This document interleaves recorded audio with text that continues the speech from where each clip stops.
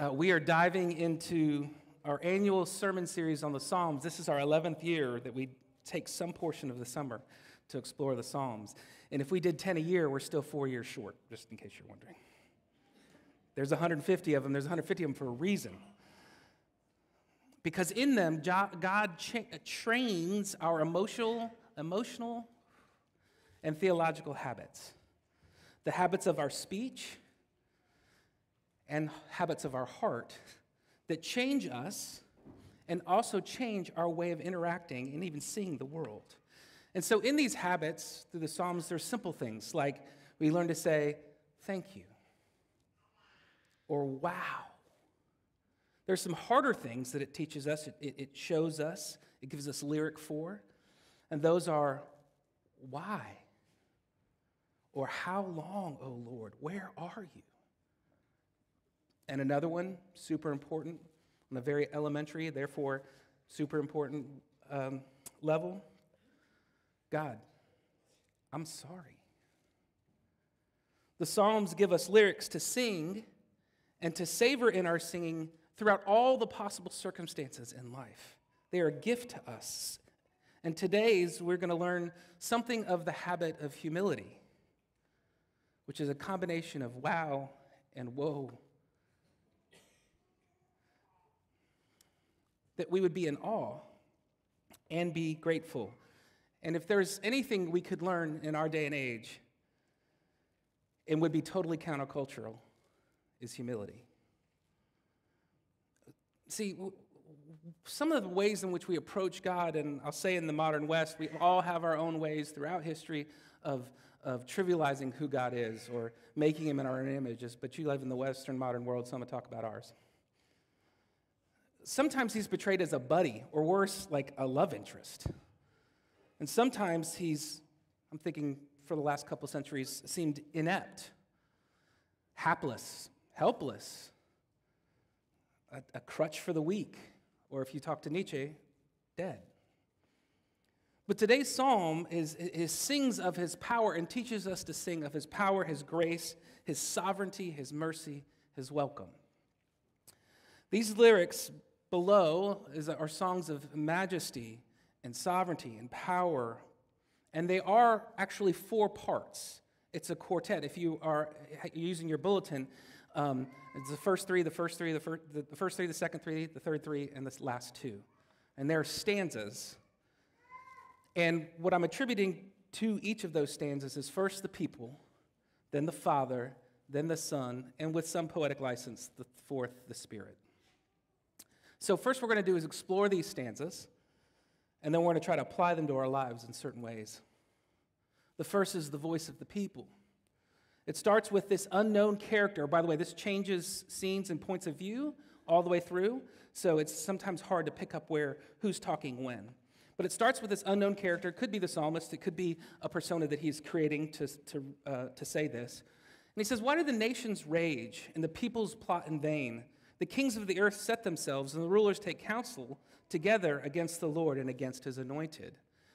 And then he gives what those counsel, the peoples, the kings, and the rulers are saying. They lift their voices of the people as the nations and say, let us burst their bonds apart and cast away their cords from us. It took me about 15, 18 years ago where I realized what my favorite genre of music was. Because my playlists are pretty diverse, but what I realized is that my favorite genre of music is actually a cross-genre, which is protest songs. You give me some 60s and 70s Guthrie, Scott Heron, Dylan, Baez, Crosby, Stills, and Nash, I'm in. You give me some 80s Rage Against the Machine, Public Enemy, Springsteen, I am in. The aughts, they're still good, but a little fewer and farther between those. Lupe Fiasco, The Flaming Lips, Bright Eyes, Green Day, I'm in. And today, you could have me listening to Mandarin Orange, Kendrick Lamar, Childish Gambino, or Tyler Childers. Because they sing the protest songs. Don't worry, some of you got at least some of them. Or all of you at least got some of them. If not, come see me. There's so much power in a protest song. People are trying, they see things need to change, and they're creating art that would hopefully be part of that change, at least at the level of imagination and a stirring of the emotions. And it is a protest song precisely, which is what is being explained here or told here. Let us burst their bonds apart and cast away their cords from us. Fight the power. The kings, the people want to fight the power. It is a rage against the machine that keeps them from self-rule. And that is about as a American kind of apple pie kind of thing, and we don't tread on me. I mean, we did go to war for taxes and representation. But there's a problem with this protest, and that is it is a protest of the people against God. Against the only one who's ever done justice perfectly and promises to bring it. The one who, if you read the rest of the Psalms, is like one of the great authors of all protest songs. He teaches us to protest, but not against him. He teaches us that we actually do protest against him. The nations rage against God, the one who gave them their very voices to rant. And nations here is probably best ethnicities or religious. Back in the ancient Near East, religion, ethnicity, and politics, that's all one thing. All one thing. And here's the hard part about this, is that what it's saying is that this is our voice. Our protest against God and his anointed, same word as Messiah. It's like what Milton tries to get across in Paradise Lost when he puts in Satan's mouth these words, better to reign in hell than serve in heaven. And he says about hell, it is the only place you're free. We get this. God tells us that we are angry at him. And you may be like, that's not the way I existentially experience it. Maybe not feel like an accurate description of you, but as a pastor now of 20-some years, I would attest differently. And more importantly, the scriptures tell us that we are, even if we don't quite know it. More on that later. So that's the first voice in the quartet, a protest of the people against God. The second voice jumps in, and this one's a little easier to see. It's the voice of the one who sits in the heavens, the Father. And it says, he laughs.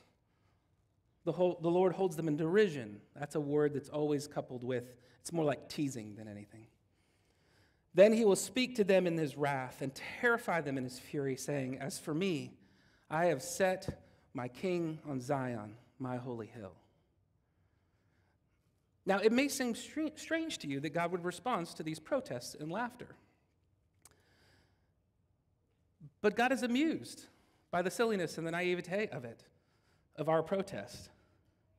I mean, think about what this must be like. Like you are the sovereign God of the universe, so big, so strong, and so mighty.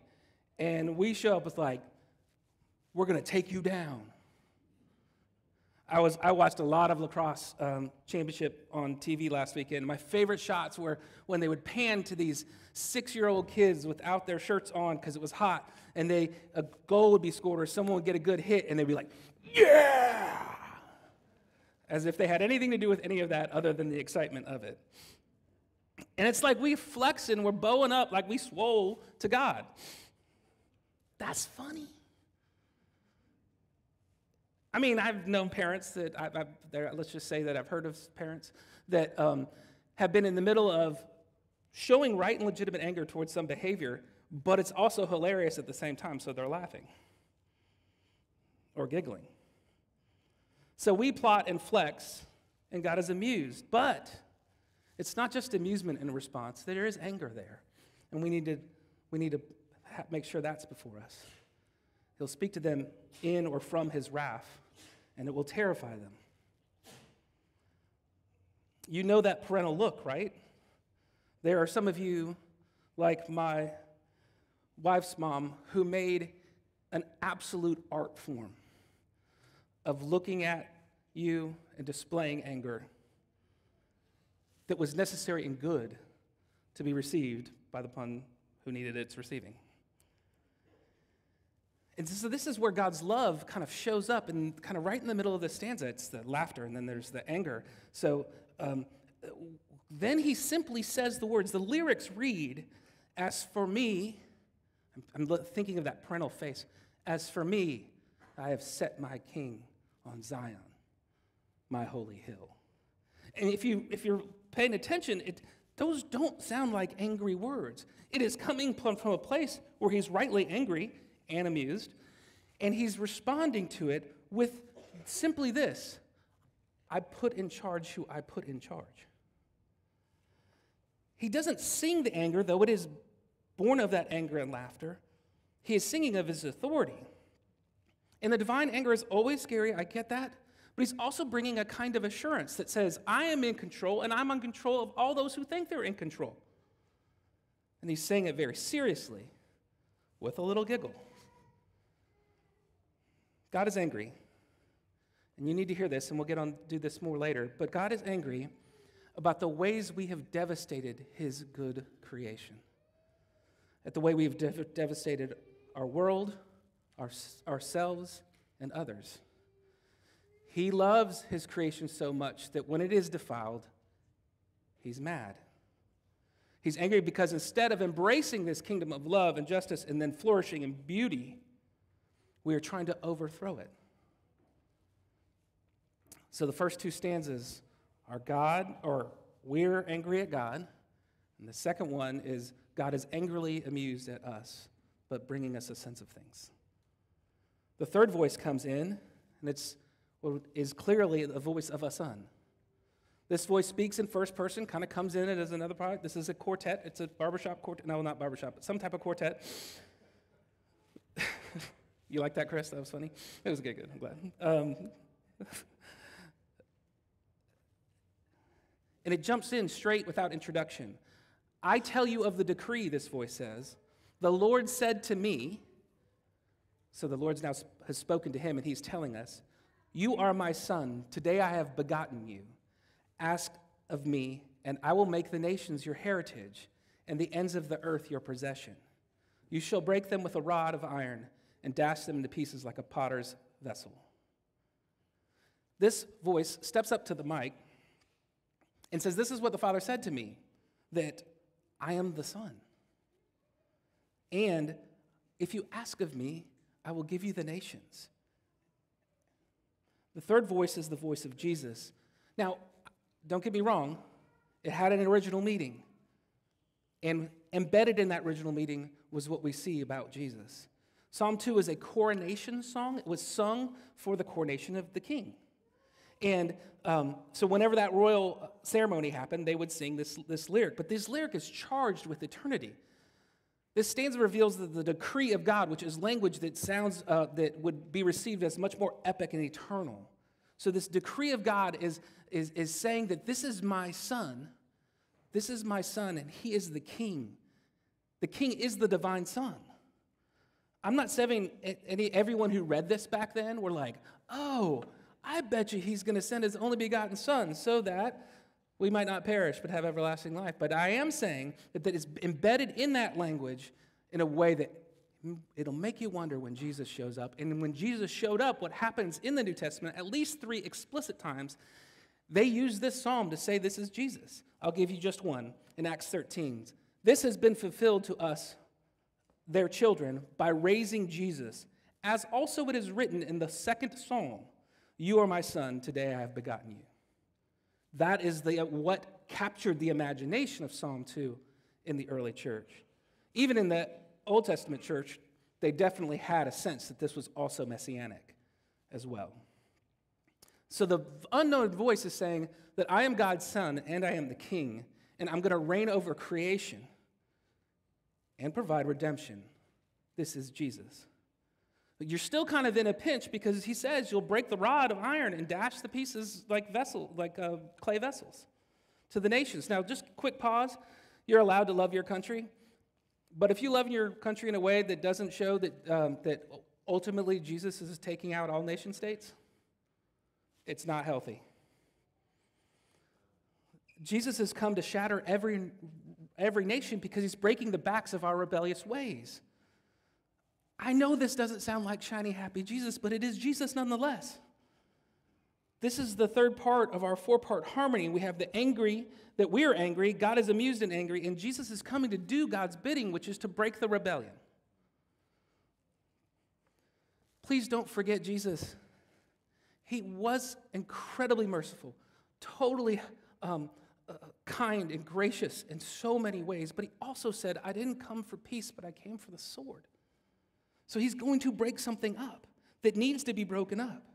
When Jesus entered into the temple, he didn't lose his cool. He says he showed up there, saw the things that were going on there, and then sat down and made a whip. I mean, he didn't just go, oh, found a whip. He made the whip. I don't know how long a whip making takes, but enough to have calmed down if he needed to. But he wanted to display something differently. Now, let me give you a caveat, which I didn't imagine I would have to do as a pastor. But 25 years in, I say this. The church never has the right to take up the whip or the sword. That's not our job. In the church and in the kingdom of God, it is better to lay down your life for your friend and your enemy than it is to take one. The church doesn't do that. Our weapons are love and sacrifice. They're true weapons of truth and beauty, of service. They're true weapons against the evil in our day. So we're still fighting, just not in that way. So lots of tension in this quartet right now. So there's got to be some resolve or something like that. So the voice of the Spirit comes in. The last voices in this passage is what I'm loosely calling the Spirit. I'm convinced, at least theologically, that that's what the Spirit is doing, either as the narrator directly or as another one of those voices that shows up. And he chimes in and says, now, therefore, O kings, be wise, be warned, rulers of the earth, serve the Lord Yahweh with fear and rejoice with trembling. I just can't get over this juxtaposition of things. Serve the Lord with fear and rejoice with trembling. That scary glory. He says, kiss the Son, lest he be angry and you perish in that way. For his wrath is quickly kindled. Blessed, and then that's the last bit right here.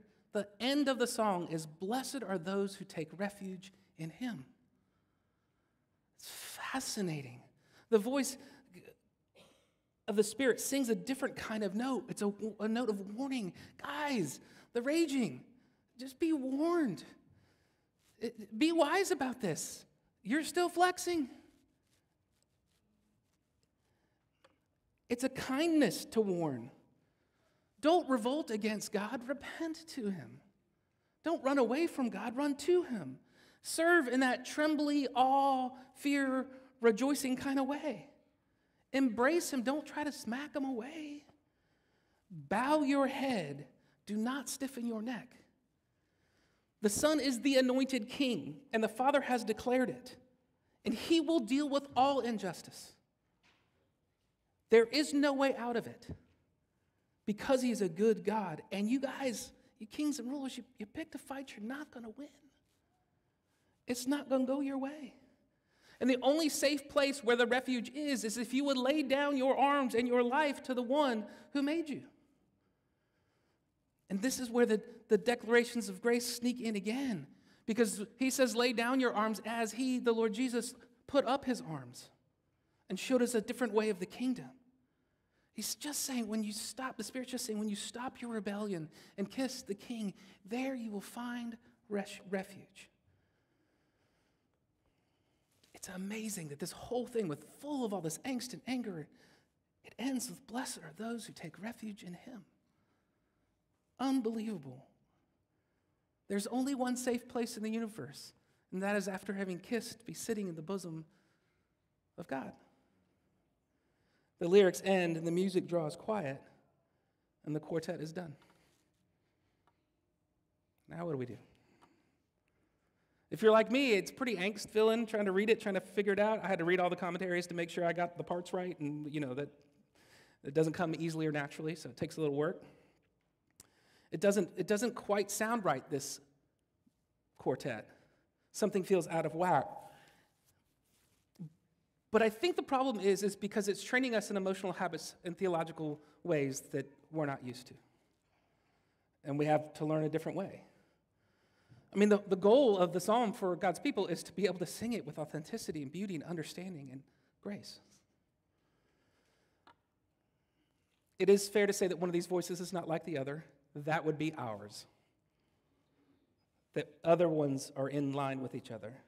They are harmonized, the Father, the Son, and the Spirit, and not in some good cop, bad cop kind of way. Not because the Spirit's coming in as the kind of, sympathetic lawyer. They are in cahoots with this together, singing. No, it's a divine show of power and in authority to then declare to us his grace and his mercy and his refuge. Fear God, kiss the Son, take refuge, its majesty and mercy, its glory and grace. That's what the psalm is trying to get us to do. And what we learn from that is that because of that first stanza, that we realize that our angers are misplaced.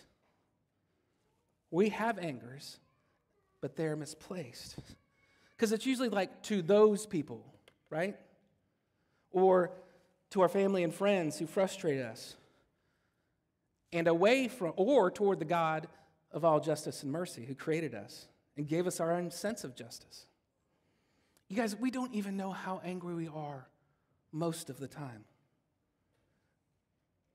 Until you see your dog doing something wrong, or someone frustrates you across the dinner table, or a coworker does X, or the kids do Y, or the parents do that. We don't even know how angry we are to ourselves. And yet our anger is often misplaced. It's not necessarily for the sin and glory of God being, for sin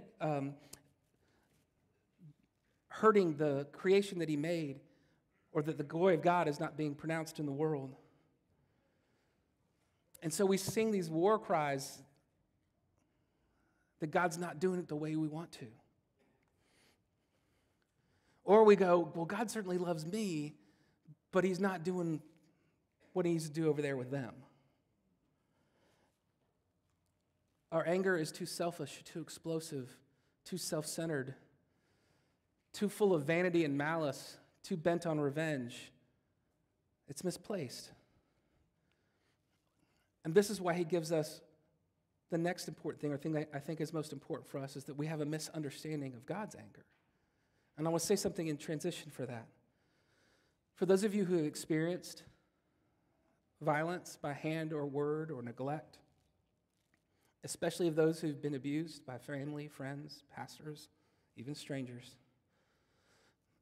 I want to invite you into this way of being, to have these songs that show how misplaced the anger was done to you, and gives you a sense of God's anger and its purity and goodness and why it's born of love. Anything and everything that had happened to you will be accounted for by God's justice. And we pray also in his mercy. This is what Psalm's trying to do, to give us a different set of emotional habits, because we have misunderstood God and his anger. And so we need this different imaginative space, because we tend to treat like God's anger and his love are rival attributes. They don't fit, but God's love requires anger over all the injustices in the world and around us. Tertullian said, God can only be completely good if he is the enemy of the bad. I like that. And to put his love of good into action by hatred of evil. This is how it must shape our hearts and our minds and our heads. And I quote now the great theologian J. Melton Sanders. Jen. And you know Jen loves mercy about as much as anybody in the world, but this is her quote. "This is the God we want to serve, though I never like to hear the words God's wrath. I do want to serve a God that does not tolerate evil, even in me." Nothing arouses God's anger except the evil rebellion against his beautiful creation, his reign of love in the world, which was meant for our good. So God's anger is born of this love. He's upset about the lack of this love. This is why he says, now come to me and take refuge in me. Come. My reign is better. We treat God like he has this quick temper problem, or we pretend it just happens every once in a while. It's not a bigger deal. You know? God doesn't have temper tantrums. It's not the way he works. He never bullies us. His anger is deliberate because his love is what founds that anger. And his love and mercy are more powerful than that anger, which is why grace is what quells the anger of God. They come from the same place, his love. And so what is this for us as we train our hearts to sing this? Look, you're not going to get it right all the time. It just takes years and years of orienting your heart in these ways and picking up this psalm and trying to figure out how you can sing with it. But it all comes down to taking the refuge in God, taking refuge in the Son. Blessed are all who take refuge in him. Do you know what the word blessed is best translated in English? Happy. Which is such a weird way to end this psalm. After all the angst and stuff, it's like, but here is where happiness is. It almost sounds way too modern, you know? Your happiness is in refuge and taking refuge with the Son. It means that when Jesus came, he was destroying all the violence in the world, like a pot broken, a clay pot broken. But he did it in a way that he, like a clay pot, was broken. He took on the anger and the brokenness that we deserved. He took on not so much the language, but the result of the protest. Took on that anger in his body. He suffered and he died and he was buried and took on God's wrath. That was so that he could create a kingdom and a people that are born of his love and mercy. Because that love and mercy is a more formidable power.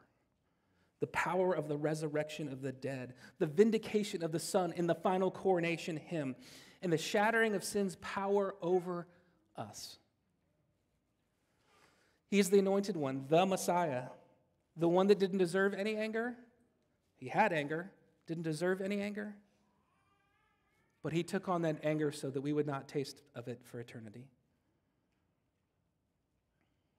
You know when Jesus flipped over? It's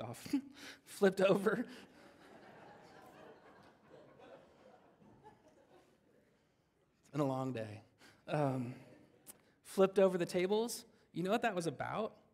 Sometimes it's like, oh, well, there was like commerce in the temple. There's always commerce in the temple. It's okay to buy and sell books at the, church, whatever, vestibule, but we don't really do that. We just you guys take them because you were taking them anyway, so we decided not to charge you for them. The last two things were not in the notes, just in case there was one. No, it was because when poor people couldn't show up with the sacrifices, they didn't have them, you could buy them there, and what they were doing was price gouging them. What made Jesus angry was that you would put anything like that in the way of finding the mercy of God in the temple. That's why he did it. Because there's like no way we'll throw the whole thing down. I will break it like a pot. In this act of premeditated vandalism and violence, in his anger, deliberate, careful, knowing exactly what he was doing. Why? Because people were being kept from finding refuge in God.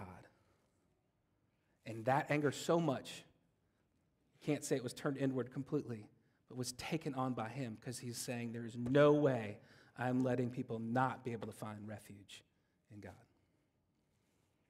Let's pray.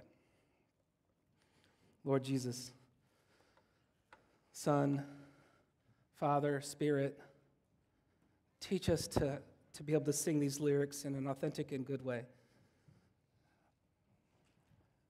Free us to acknowledge our anger and yours, but then run to safe haven in your mercy. We pray in your name. Amen.